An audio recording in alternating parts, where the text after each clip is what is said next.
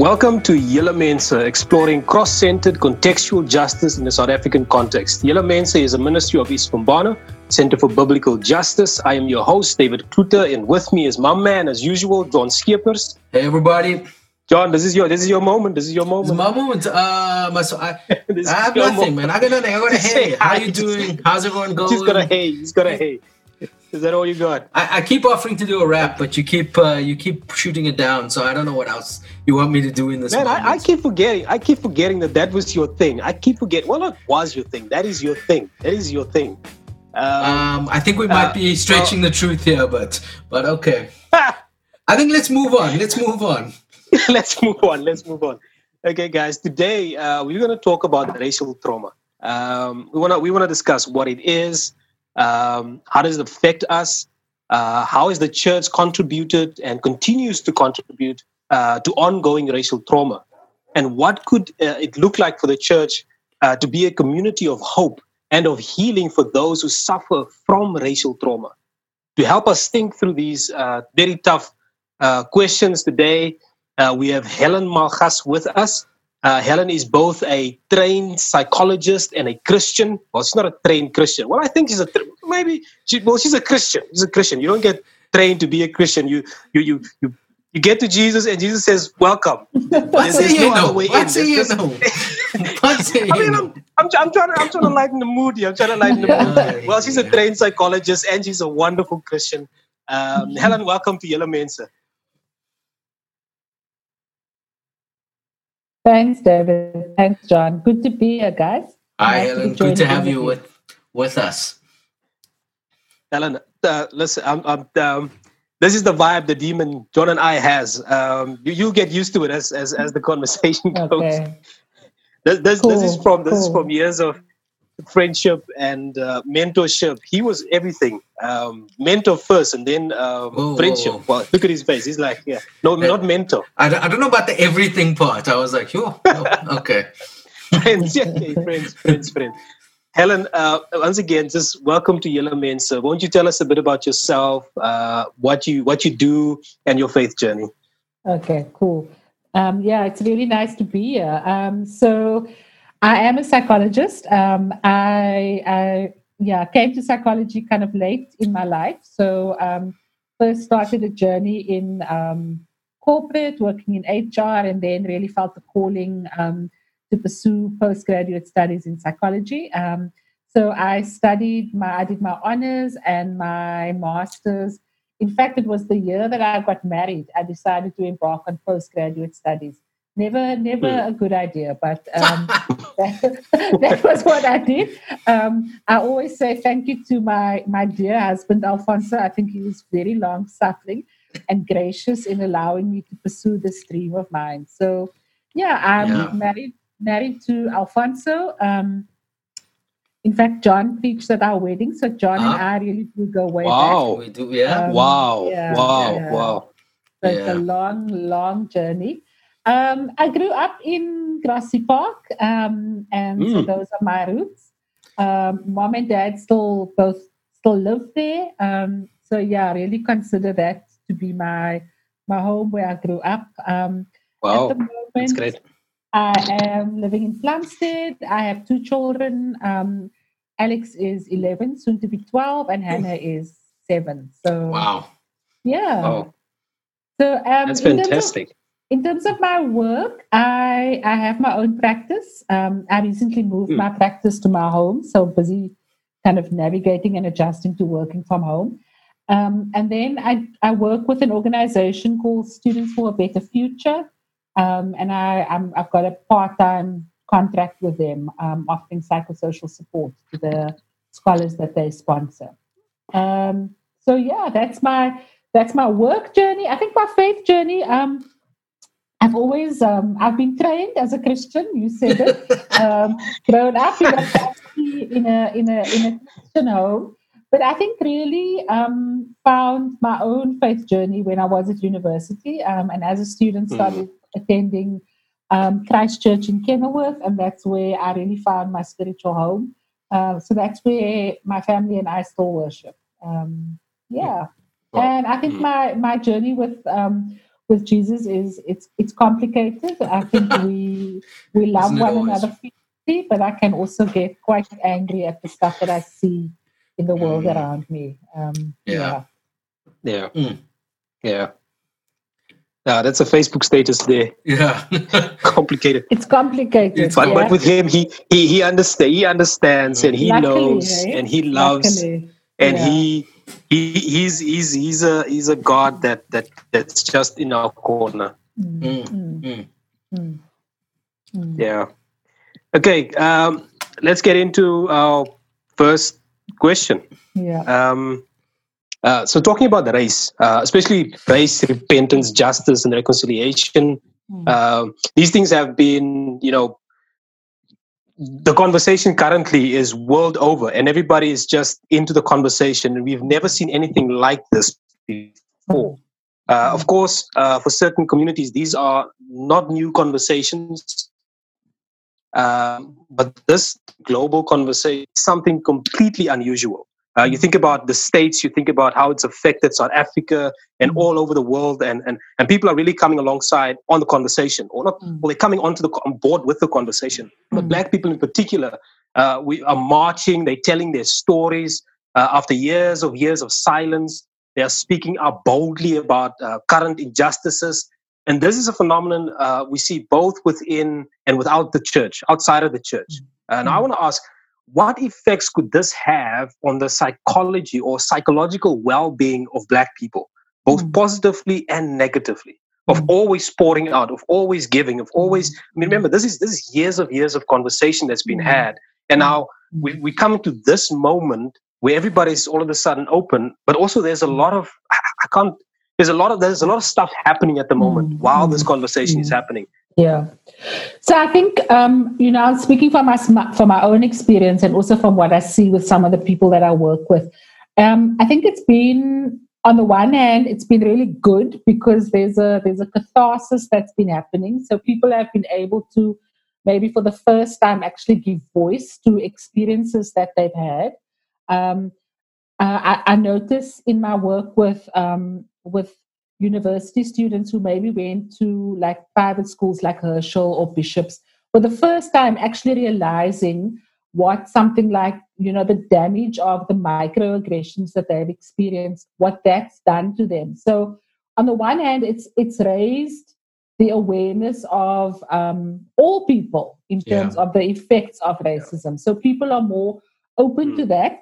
But I think on the other side, it's just been really exhausting. As a Black person, it's just like, I'm tired of this. I mean, I think in my workspace, having been called in to facilitate groups for students, to facilitate groups for colleagues, to speak about racism, I think it's just tiring because this has been happening all along, and you go like, but this is not new, guys. Yeah. This has been happening. Can you guys not see how this has been happening? And even in a church space where suddenly Christchurch is a very it's a white space. I mean, let's say it as it is. Right. And suddenly having people, like some leaders in the church, kind of calling me and wanting to have conversations about this now, where I'm like, okay, that's interesting that you would put this on the table now, but do you not know that it's actually been going on for such a long time? So I think on the positive side, it's opened up conversations that maybe wouldn't have happened before. But I think on the negative side, it's really it's stirred stuff and stuff. For me, for example, I've certainly felt that it's taken me to memories that I've had, conversations I've had that have been quite disturbing. So it's kind of had almost like a flashback experience, man. So I recall as a university student having a psychology lecturer make some very disparaging remarks about Black people, not having the same level of intelligence or ability as white people. And so it kind of took me to those places. And I'd imagine for other people, it would have done the same thing.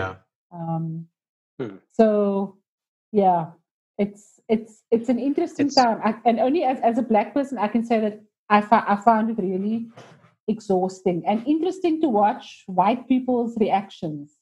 You know, like almost like being quite shocked. And I'm like, no, man, where have you been for all this time? Yeah. I found it quite interesting. I love what you're saying. I found it quite interesting, just the whole story with Makhaya Ntini coming out, which was really interesting. And I just thought it was so interesting how, I mean, I don't know if you guys saw this, where he got this reputation of being this fitness fanatic who would run to the ground. And I grew up hearing that story. And it turns out that actually it was just the pain of sitting on the bus and being alone and being excluded that he just started this routine. And it probably after then became this thing he did. But it began or certainly continued as this pain. And then it was interesting when, like, for instance, Graham Smith and others, the South African captain at the time, engaged with it. It was this whole, like, we didn't know. And I kind of, and you kind of go, really? You never noticed this? And it just, I mean, I can just imagine, I don't know what his reaction was, but for me, I would imagine if I was Makhaya Ntini, I'd be going, you didn't know? How did you not know? How did you not see this? The thing is, why does nobody ask the question? You know, and I think that's the more interesting thing, is like, why did it take us this? Why did we have to get here in order for people to ask the question? Right. You know what I'm saying? Like, why did it take my church community such a long time to ask the question? Yes. Sure. So, I mean, that's interesting for me. I think it's also highlighted maybe some of the assumptions that we make around, like, okay, you know, he's just a fitness fanatic. Maybe that's why he runs to the ground. That's right. But is there something more going on? Maybe. Yeah. I just find it weird. I mean, talking about Makhaya's story, when you guys come into the room and you perpetually or continuously invite a particular group of teammates, does nobody notice the black guy in the corner sitting and not coming to the dinners, not being invited? Exactly. Like, is he that? Is nobody notice the teammate, like, in the corner? Or like, I mean, this is the context that we live in. And David, that's the thing, man. It's like people, black and colored people in spaces that are predominantly white, are rendered invisible. Yes. So I'll give you an example. A church example. Sorry, I'm talking about my church. But anyway, this is what it is. So on a Sunday morning, I will be in church, and, you know, everybody will be hugging and sharing the peace. And because I am often in the community where my church is, I will be in the shops in the area. Right. And those same people who have been like buddy with me, the white people, when I'm walking around in the shops and I greet them, won't see me. Sure. And it's that being rendered invisible, I think, that is really damaging. And so when we come to a construct like racial trauma, this is the injury that is caused as a result of racial bias, that people don't see you. Yes, so exactly. I'm almost not surprised that, you know, the stories about Makhaya Ntini and not being invited to the dinners, it doesn't really surprise me, because that is what we experience. Or every time, another example, every time, you know, I've been going to the church for years. And sometimes if I haven't been for a while, someone will ask me, hi, you know, like, are you a visitor? And I'm like, this is the invisibility. Are you serious? Yeah. Yes, I'm serious. Wow. Because I know you guys, I know the story that your husband always tells, and I'm going to tell your husband always tells the story of being greeted by, and I don't know if the demographics have changed now, but be constantly being greeted by the name of the only other colored guy who was at church.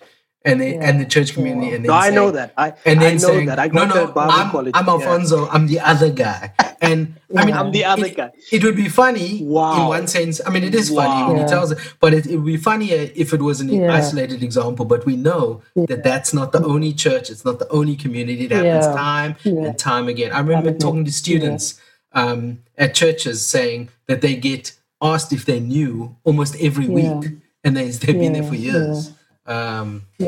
Exactly. It is not unique. So when we talk about racial trauma, what are we talking about? What is racial trauma, and how does it affect people? And what does it look like if someone also? What does it look like for someone if someone is experiencing it? I mean, just the manifestation of it. Yeah. So I'm gonna read you what I was doing some research on this, because I was telling John earlier, like, I know what it feels like, but I wanted to just get like a real succinct definition. So I'm gonna read what I found. Yeah. And it says it's mental, emotional injury caused by encounters with racial bias and ethnic discrimination and hate crimes. Now, obviously, that's quite a wide-ranging definition. Right. But I think the thing that kind of stands out for me is the emotional injury that's caused by encounters with this racial bias. So it comes out of individual experiences with racial bias. So, like I said, my experiences with that psychology professor at Stellenbosch, or some of the encounters, more direct encounters. But it also comes as a result of living in a context where there's systemic racism. Right. And so much as we say, I mean, for the large part, apartheid has been dismantled, and that would be regarded as systemic institutionalized racism. I think, unfortunately, the systemic racism is still there. So it's living in this, this almost like continuous trauma. Sometimes it feels for me, where on the one hand, I'm experiencing the racism at an individual level, but also at a systemic level. Okay. So that was what was interesting for me in some of my research, but also this idea that there's kind of direct trauma that comes from, say, a direct encounter with someone who's overtly racist, or maybe not so overtly racist. But then there's also a kind of vicarious trauma that is either passed on by generations, or it's stuff that gets stirred up when you are listening to someone else's story. So, for example, in my work as a therapist, I have dealt with a lot of, I'm going to use the example of Peas Must Fall, Rose Must Fall. Right. I've counseled a lot of those students. And I find that by listening to those stories of trauma or of racist practices or experiences, I am also traumatized. Right. So I think this notion of racial trauma is quite complex. It's not just I'm experiencing racism, so I'm traumatized. Right. It's actually individual as well as living in the systemic racism. And then, I mean, I don't know if you guys want to just, I mean, there's I can go on about what it looks like, but maybe we want to just talk a little bit about that. Yeah, I'm happy for you go on if you want. Okay. So it's very interesting because I think even though it's not clinically diagnosable, there are people who are actually calling for it to become labeled as a mental disorder because of the impact that it has. And so it manifests in post-traumatic stress-like symptoms. So, for example, irregular sleeping patterns, maybe a sense of fatigue, insomnia, nightmares, or like reliving an event that happened. And I know I can say this for myself, like in that time when the whole Black Lives Matter stuff was happening, there was a thing on social media, we silence, you amplify, and I was following that quite closely because of my work with students. I mean, I experienced this. So I experienced that sense of fatigue, the not being able to sleep, just being occupied with this all the time. And obviously, what stress also does is at the physiological level, it increases the amount of cortisol in our system. And that can lead to a whole lot of physiological factors like just a slowing down, because cortisol is related to the fight or flight system. Right. So it really triggers that anxiety system. So you can see where this goes. And some people experience maybe extreme anxiety, even depression. So these are the effects are quite serious. So it's like PTSD-like symptoms. Sure. So, yeah. Can I ask a question? Back to the core, like just the causes there. So it's interesting that it's kind of like PTSD, whereas that is obviously often like one or a series of really significant events, if I'm understanding it. Whereas racial trauma may have that, but like what you said, it can also be like 1,000, if you can say, little events happening every single day that like cut away. And so I mean, I would imagine that could be a lot harder to kind of spot, because you go, what happened? Nothing. It wasn't. Nothing. In one sense, nothing happened. But everything happened. Kind of. It's life. And you know, the thing for me about trauma that I've come to understand with any kind of trauma is that it chips away at that sense of who you are. So it chips away at your identity. And so I think for Black people, and I know for me as a colored person, you start thinking that you need to change because of this chipping away that happens. Yeah. So an example would be, the way we speak. So this notion of code switching that happens. Yes. So when I come into a space that's predominantly white, I find myself code switching. Like I will adapt my accent and, be a little bit more rah than what I normally am. And yet, like you have to question, like, is that who we really are? Yeah. And I mean, I grew up in Clifton Grassy Park. I mean, like, come on, But you have to do this like shape shifting. Right. So you're losing part of who you are. Sure. Yeah, that's significant. Yeah. And so your identity gets chipped away. So I've been involved in many conversations over this last while, but I wrote down a comment that I heard from one of the speakers, and this was the comment: how much of myself do I need to leave behind in order to exist here? Wow. So I mean, that's like so profound. Like in a space, that is deep. In a school where I go to, how much of myself must I leave behind in order to exist here? I mean, like that was just like, sure. And so when I think about racial trauma, I mean, that is it. Like I need to say, I'm taking off a little bit of myself in order to enter this predominantly white space. I mean, that is not okay. That's not okay. Yeah. Yeah. Yeah. I mean, there's so many things that's just going off in my mind. Things that I remember. One particular young student said to me, working in student ministry, she said, I don't show any weakness when I'm in the company of white people. Sure. And I make sure that's mental. That's in terms of my profession. I do not cry in front of them. Wow. I do not. And we had to have a serious conversation. Why do you feel the need to build all that, all these walls in order for you just to every single day when you in the presence, when you enter a room, you enter into a presence, into conversation. This is what you have to do.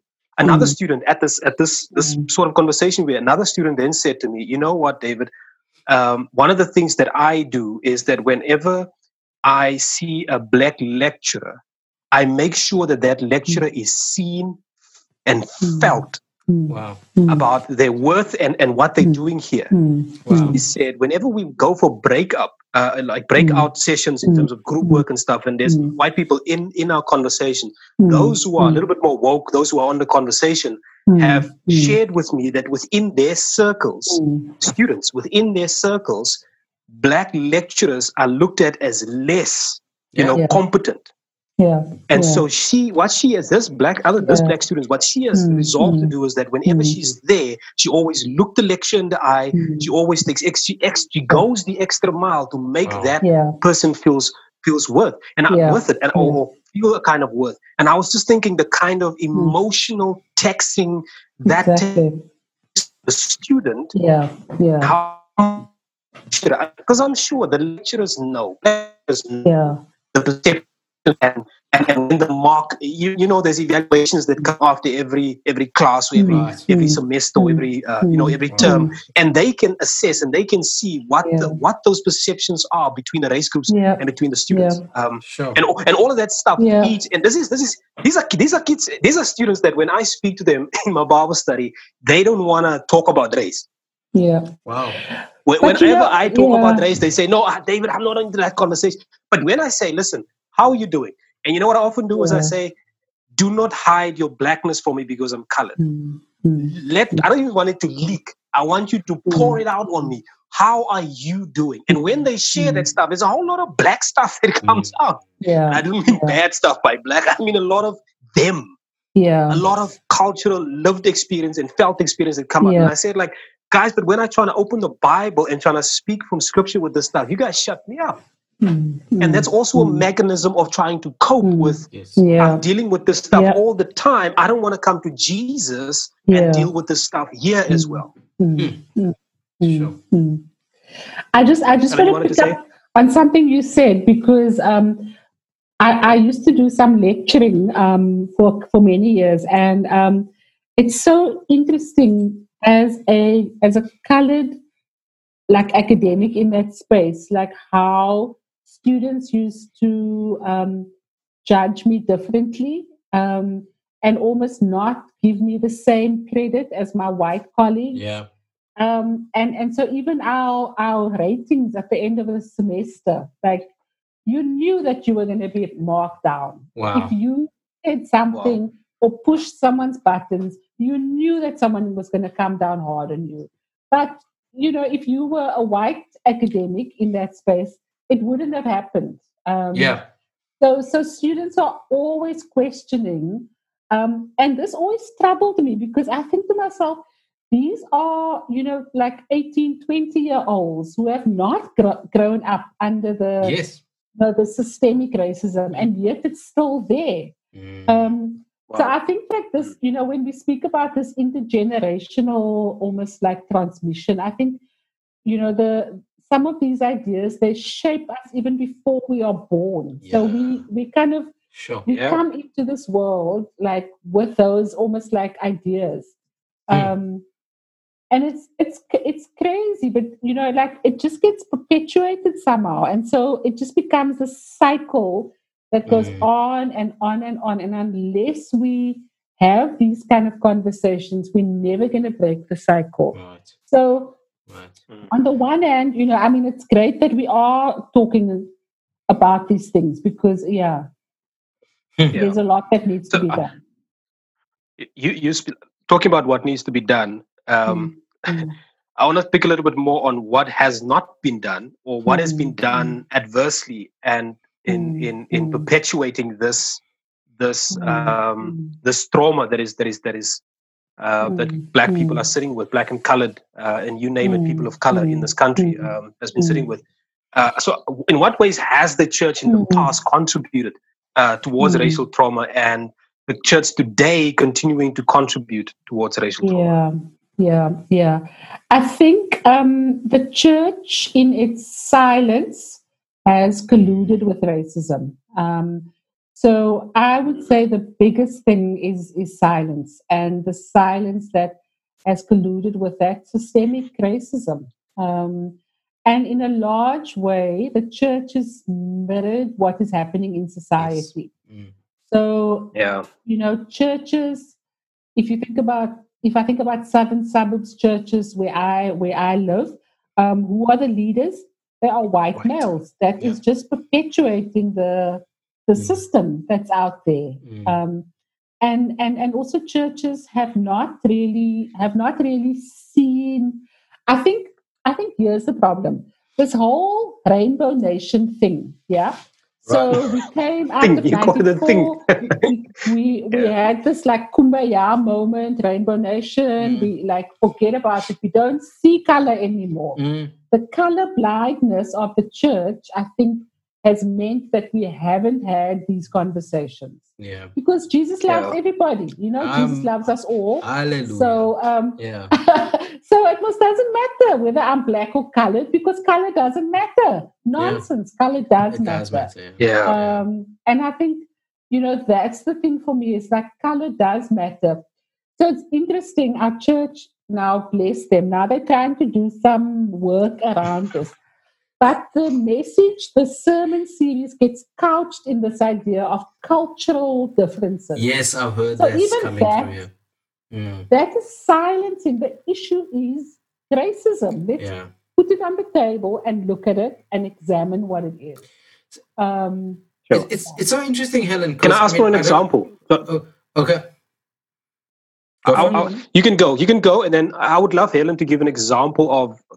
I'm intrigued by this cultural. Like, what do people mean by? How do you couch it in? Or there's cultural differences. So instead of naming it as racism, we're going to talk about how we are different. But race does not come up in a conversation about how we are necessarily different. You get what I'm saying? So it's easier to talk about, I don't know, like other differences, but it's more tricky. I don't understand why. It's more difficult to talk about how we are different because of our race. Okay, more individualism, communal culture. It goes with those two, and then I see what you mean. John. I think it's this thing as well, is that we don't want to name the sin. And so we always find ways to get around it. We always find ways to soft pedal it, and we do it with other sins. But and when it comes to racism, we don't want to name it. We don't want to be honest about it somehow. And I think it's problematic. And then when we come across things, and I think rightly we can say, like, biblically and biologically, there's no such thing as race. It doesn't exist. So then we just wipe it away. And I'm just thinking, but I mean, we know that sociologically it's an extremely powerful construct. And it's no less powerful because it's not biologically verifiable.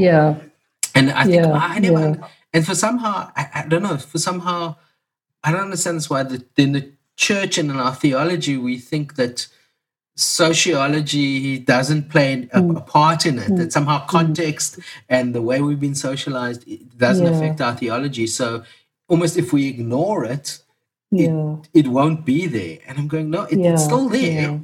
It's not biological, so I get that. But why are we so scared of sociology? And I mean, I suppose as someone in psychology, you will know that sometimes the church, we're afraid of psychology as well. We're scared of all these other aspects of God's gifts to us to learn about creation. And it's just and it can be problematic. But I also think, John, I think there's, from a historical point of view, I almost think that the church kind of saw, like, okay, the dismantling of apartheid, okay, we've done that, tick. We had the TRC, we've done that, tick. Now we're all just moving on. But unfortunately, I mean, it was interesting. I was listening to on a webinar last week, and Wilhelm Verwoerd spoke about how he thinks one of the biggest disservices was that the TRC didn't do the deeper work that needed to happen. And so I think that, the church, like, there seems to be this thinking in South Africa that we've ticked all these boxes, so we should just have moved on, but not realizing that, the system is the systemic racism is so pervasive that the whole system needs an overhaul. And that includes the church, because the church, for the largest part, is just a mirror of what is happening at the societal level. Absolutely.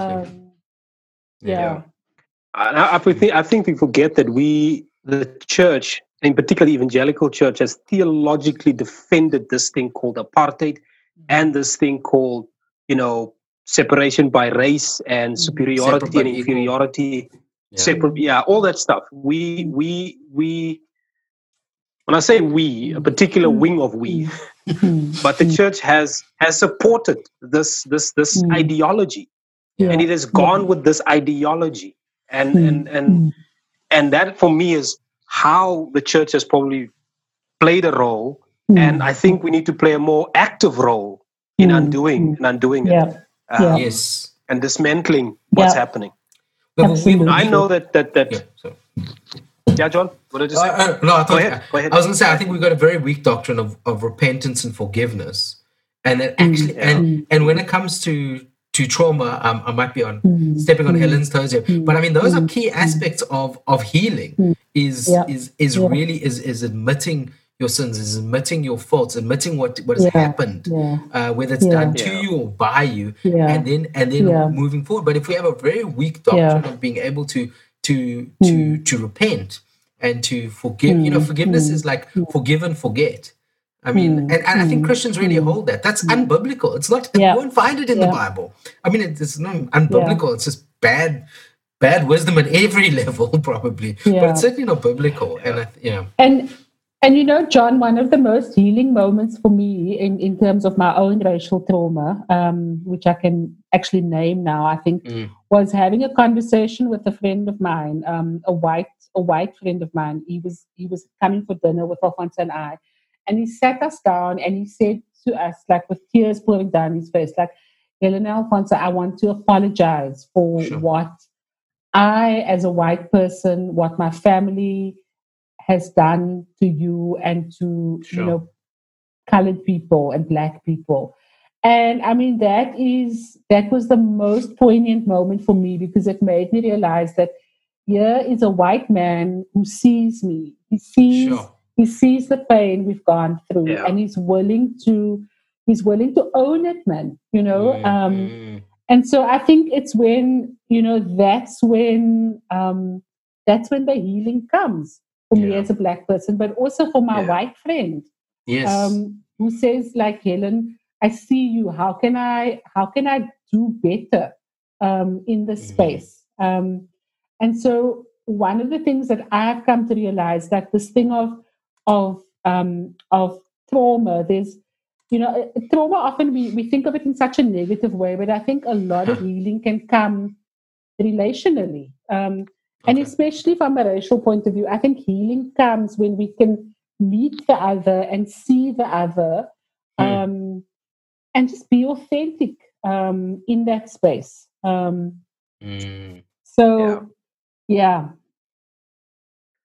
I wanna probe this idea of how certain experts talk about certain people living in areas where there's perpetual violence of any kind. You can gangsterism. You can name a couple of them where there's this perpetual violence that's been perpetrated, and that trauma, and how some people in those communities can sometimes or have a tendency to normalize that this is just this is just what happens. I remember one evening I took when I was still serving in Lavender Hill, I took kids home around 9:00. And they were so scared, just going back that late. And one of them said in the car, we're going to Lavender Hill. Sure. And we paused. And I wanted to say to him, that's the wrong way of thinking. But I'm like, he's going back here. But there's a normalized, there's a way of, I've seen death. I know death. Somebody's going to get killed this weekend. This is going to happen again. This is going to happen again. So there's this normalization of that trauma, or that's what happened. Is it possible that there's something similar that with racial trauma? Yeah, absolutely. What happens is, for people who live in the situation of a context of continuous trauma, there's a hypervigilance that happens. So like those guys in Lavender Hill, or another example would be a community like Manenberg as an example, where there's high levels of violence. I think that for me as a colored person, when I come into a space that's predominantly white, immediately I go like, you have to kind of like check out, okay, what do I need to do? How do I need to perform? What parts of me do I need to leave behind, for example, in order to fit in? So I think it's happening all the time, and I think we don't even clock that we're doing it because we've become such experts at it. We've become. I mean, I'm 48. I mean, I've lived with this all my life. I know now what I need to do. I need to speak in a particular way. I need to, speak about particular constructs. It's interesting. Like for the longest time, I mean, I grew up in Grassy Park, and like I sometimes used to think like, sure, do some of these white people even know where Grassy Park is? So you kind of leave things out and you edit your story. Sure. And that's not okay, because that's what I spoke about, the kind of chipping away at who you are. I know. You know. That. Do you do the same thing? Yeah, I've experienced it. I remember one time. I just came to the Lord. I was dating this girl, and we were coming from friends, white friends, and they gave us a lift home. And I was staying in the heart of, my mom stays in the heart of Elsie River, Clark Estate. Mention Clark Estate, everybody knows. You don't go to the Clark, don't go to Clarkie. And we were going, and I literally got off 5 kilometers away from my house, and I walked home.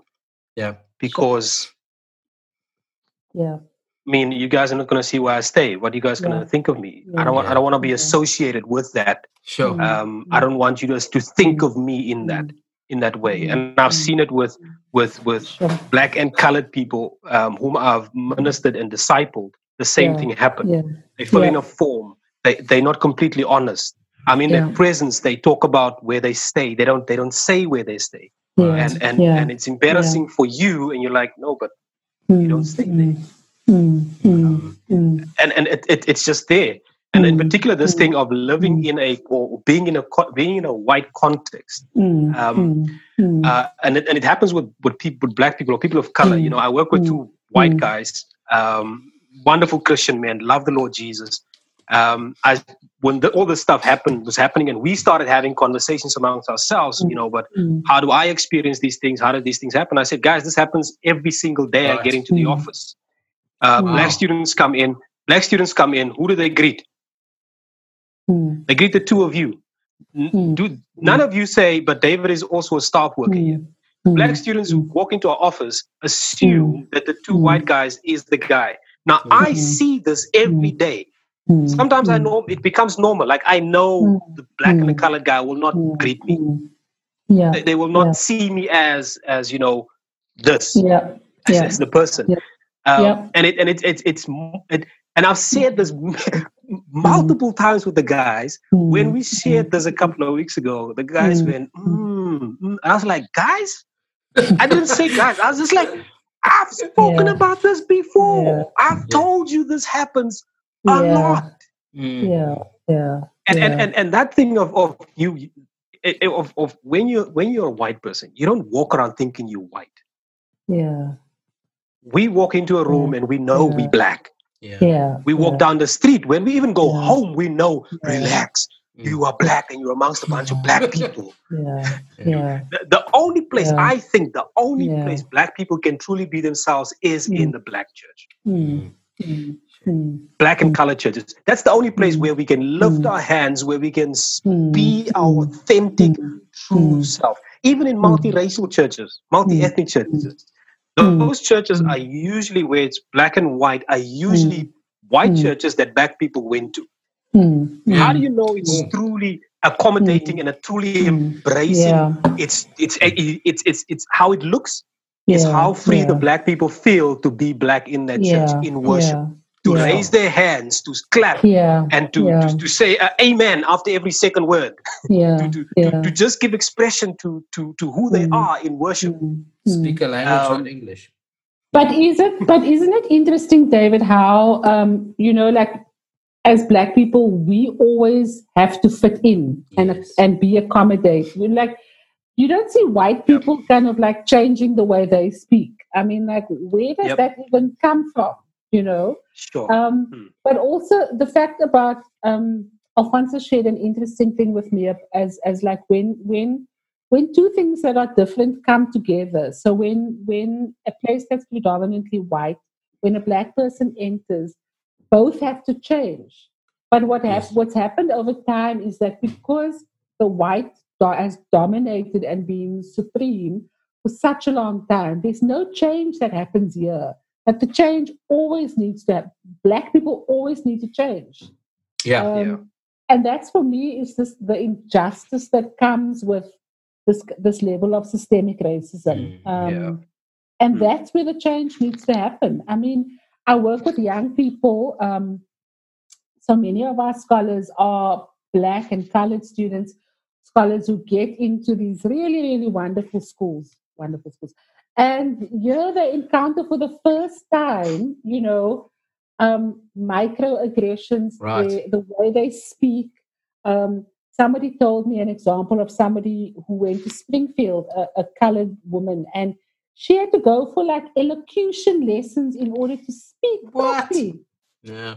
Do you know what I'm saying? Like, so again, it's that thing about I need to leave myself behind, part of myself behind, in order to enter the space. Sure. Yeah. So it's John? I was just going to say it's just so interesting is that, and I think David, you might have commented on Facebook or you commented on something, and it was we're just talking about leaving something behind and how you are never trusted. It was your story that made me think of this. Is it even in this whole woke thing that's happening, even in this whole reconciliation thing, what I'm seeing happening time and time again is suddenly, and I'm seeing this in the church, I can't speak for wider than that, but I'm fairly sure it's probably happening wider than that, is suddenly we're having white men who are having this woke moment or having this revelation and are now talking about racism and now talking about things that are wrong in the church, and people are lapping it up.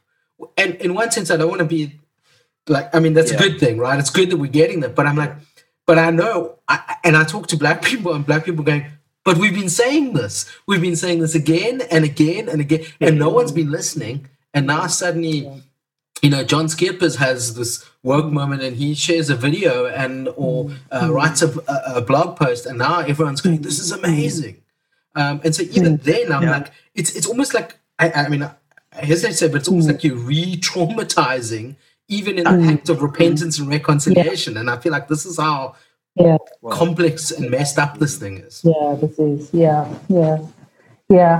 And how does Go for it. Go. I know we can talk about this. But I want to know, how does our faith, how does our Christian faith help us to face and overcome racial trauma? I mean, I think for me, the one thing, and I'll just speak from my personal experience because I'm not a theologian, I think that the one thing that really helps me is that I know that God loves me unconditionally. I know that. So if I know that, then that means that my Blackness is okay. And that means that I am part of this Christian family, no matter how messed up it is. Sure. This is what I'm part of. And so my faith really grounds me in terms of understanding that, this is something that's bigger than me, and God's got this, in a very kind of simplistic way. I somehow believe that. Alfonso and I have been having lots of conversations about church and about world, like, is there hope for this church? And I go, like, I have to believe that there is hope. I have to believe that in Jesus there is hope, there is healing that can come. He's taught us so much about love, about loving our neighbors, about who our neighbors are. And so I think if we go to the Bible and we read some of those stories again, we see examples there. So the sermon that I listened to on Sunday in church was the minister used the story of the Samaritan woman at the well and the encounter that Jesus has with her. And that really it was quite interesting for me, because this notion of being seen, and I think that's what Jesus offers me. He sees me. He sees beyond, everything, and he sees me and he accepts me. So that for me, and Jesus' teaching around love, around justice, around all those things. When I think about that, I go like, somewhere I have to hold on to the hope that the church has something to offer this conversation. And that the church's voice, like the teachings of Jesus, are so powerful. We know that. And I have to believe that. And if I didn't, then I may as well throw in the towel, because I do believe in the church as an institution. But I also believe in the church as the bride of Christ. And so, what does that mean? So good. Yeah, I think there's when we think of the cross, there's I don't want to call it decolonization, but I think there's a way we need to read as Black people and own, how we read society and how we read life. We need to start thinking about how do we use those tools and come to the Bible with those tools and trying to see the depth of what the scriptures are actually saying, because we spiritualize the Bible so much so that even if we look at the cross and we see at the cross Jesus overcomes, sin and brokenness in the world, it doesn't get defined, it doesn't get named, or it just gets left there. And you read Hebrews talks about this idea of the cross dealt with guilt and shame. We need to start thinking about those things. We need to start thinking in terms of the categories of when Jesus at the cross overcame sin, he also overcame a system, because the cross was not just a symbol of in our Christian minds of sin, overcoming sin, victory over sin, but also it was a Roman political institution to shame people, to make them feel like nothing as a Jew, being crucified outside of Jerusalem, being stripped naked, its dignity destroying, it's all of that stuff that's in the cross. Jesus says at the resurrection, I overcome all of that and I give you dignity. I give you value, and I clothe you with my love, and I clothe you with justification, righteousness, sanctification, and being reconciled. All of that stuff is yours in me through the cross. And if we incorporate a theology of the depth of the context and apply the context to us, and we must, as people of color, we must own this idea of we can read the Bible for ourselves. You have the Holy Spirit. You can interpret the Bible for yourself. There are things that you're going through that you can look in Scripture and say, okay, let me be faithful to the text, but let me look at the context. What is there? What is the depth of the stuff that's in there that I need to get out of there that speaks to who I am, that speaks to my identity?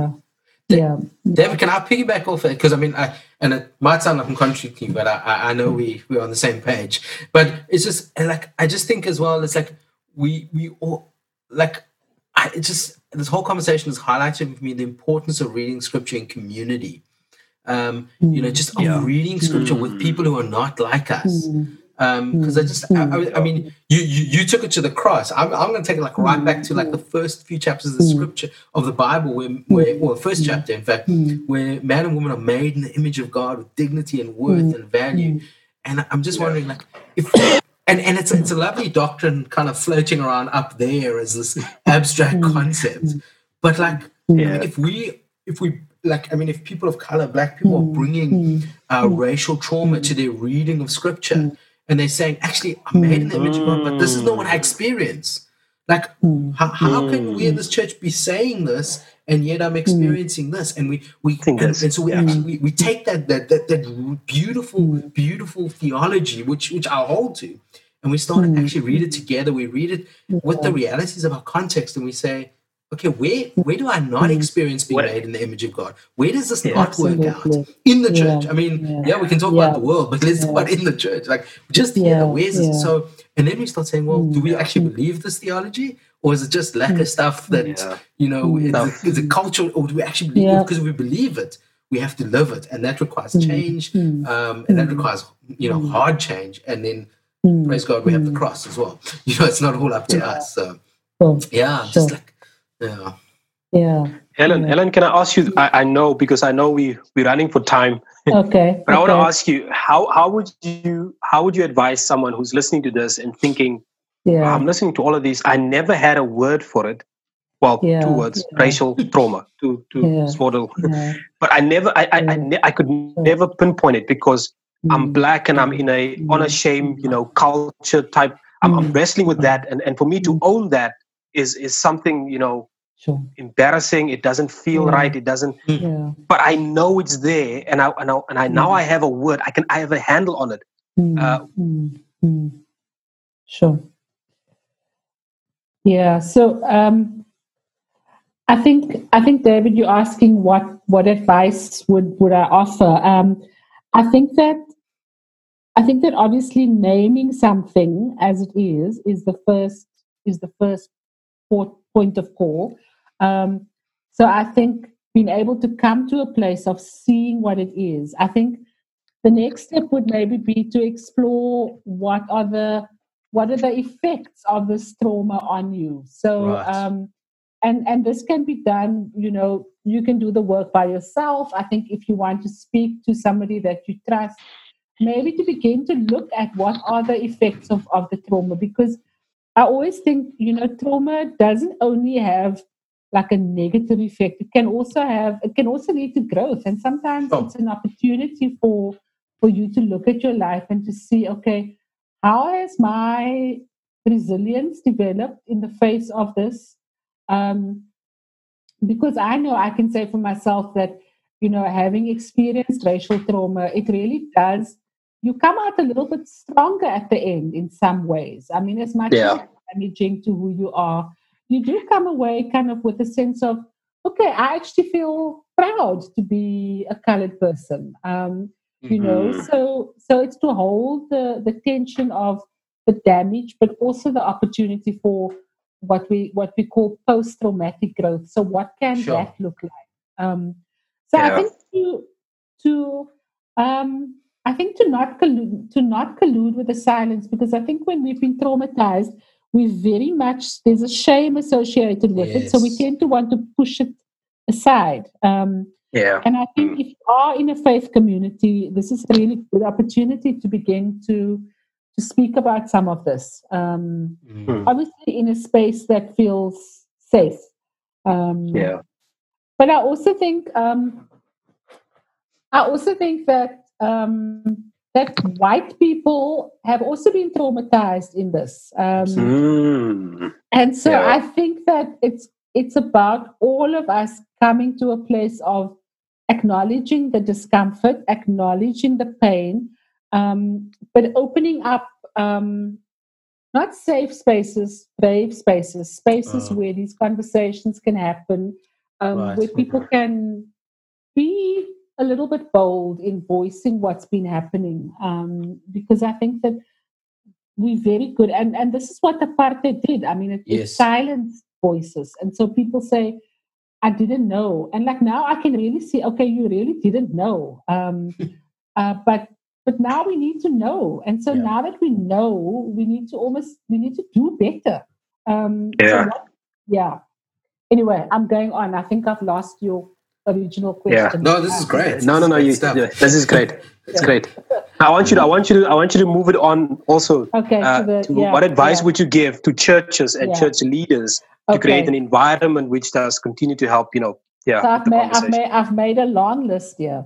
Go for it. Shoot. The first thing is around racial literacy. I think that churches don't understand like racial literacy. You have to do your homework. You have to think about how do I engage with my congregants, for lack of a better word? How do I educate people around racial literacy? I think from a cultural point of view, how do I not just create inclusion but belonging? Because I think there's a difference. Like I can feel included, but I don't necessarily feel like I belong. So churches have a long way to go to make colored and Black people feel like they belong here and that they don't have to leave part of themselves behind.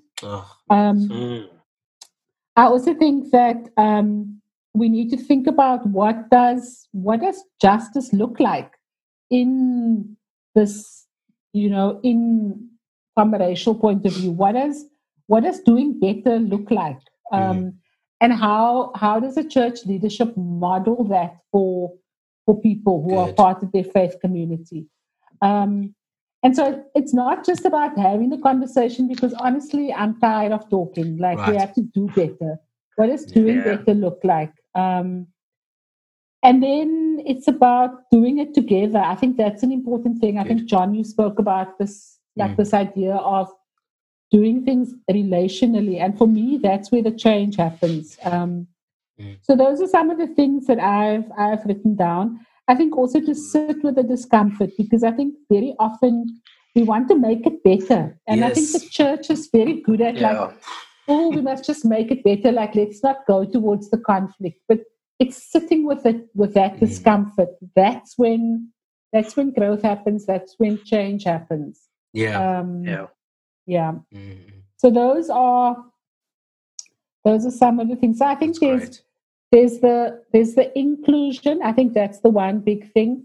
The racial literacy in terms of teaching, but then it's not only teaching; it's also about doing. And so people need to see your actions. Can I add something? I mean, you've kind of said it, but I want to highlight it. It's so interesting when you said it's that the one thing that apartheid really did well was silencing people.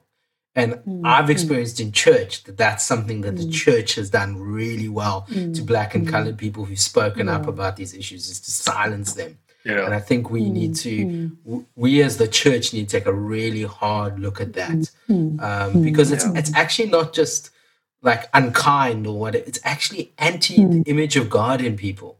It's saying that some people have more right to speak than others, and I think I think for me that's one of the things I'd want to just. I think it's encapsulated in what you said, but I just wanted to bring it out because when you said that about apartheid, it just kind of there's a little moment that went off in my head, going, "When did I know that?"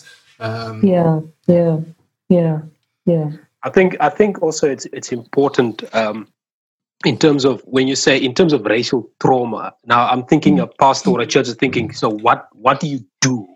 So then people, people often then go, they ask, what do you want? They put the onus back on Black people. What do you want? Or if it's not what do you want, you specifically Black people, it's including one Black guy in the staff team, and that's supposed to solve the problem.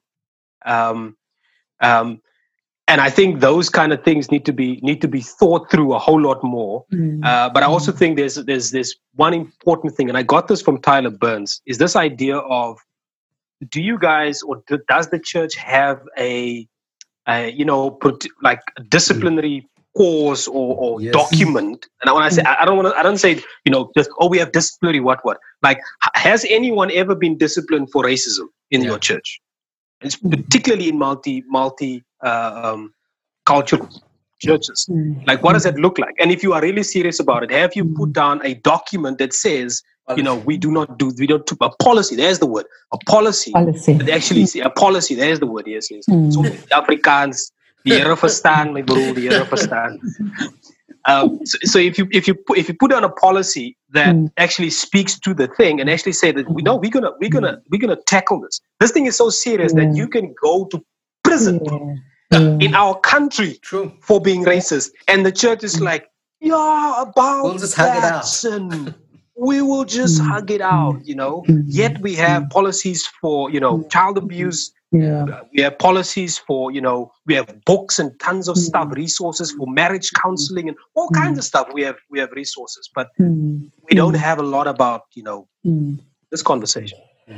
So if, and I always say this, that trauma is not, there's no kind of, a trauma is a trauma. So if we view racial trauma in the same way as we do any other trauma, right, like we would take it a lot more seriously. Yeah.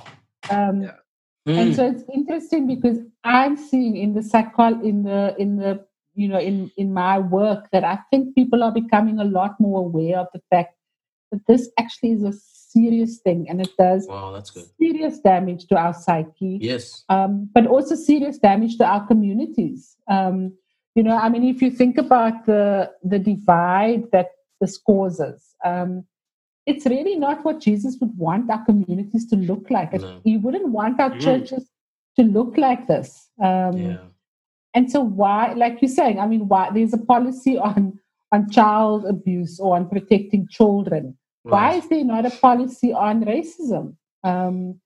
Because we just hug it out and we go on. But is that good enough? No. No, it's not. Yeah. Now, I know somebody would probably go like, oh, why this particular trauma? Hello, you lived in a country and you're still living in a country that has... this thing didn't start with apartheid. This is 350 years of making of racial, trauma, of discrimination. I think at some point, apartheid basically says that government instituted this policy to traumatize people of color. I think this is a big enough issue for us to say we need a policy on it. Yeah. I think I'm not sure, but I think. Come on. We need to do something about it. That's true. Yeah. Helen, I want to thank you for being with us. Man, this has been one of the best podcasts that I've had this year. I certainly needed this. I did. And I'm sure some of our listeners are gonna just lap this up and have good conversations with this. Right. Guys, Helen, thank you for being with us. Pleasure. Guys, you can check us out on our usual, social media pages. You can follow Julle Mense on Twitter or Istabambano on Facebook. Get involved in the discussion. Give us your comments, your feedback, your likes as well. If you'd like to help, share this content. Comment. There's somebody who needs to hear this. I know there's somebody who needs to hear this. Guys, this audio was produced by Exilic Music. You can find them at www.exilic.co.za. Shout out to my man Jeremy Kuris, doing phenomenal work for the kingdom in the music industry and otherwise.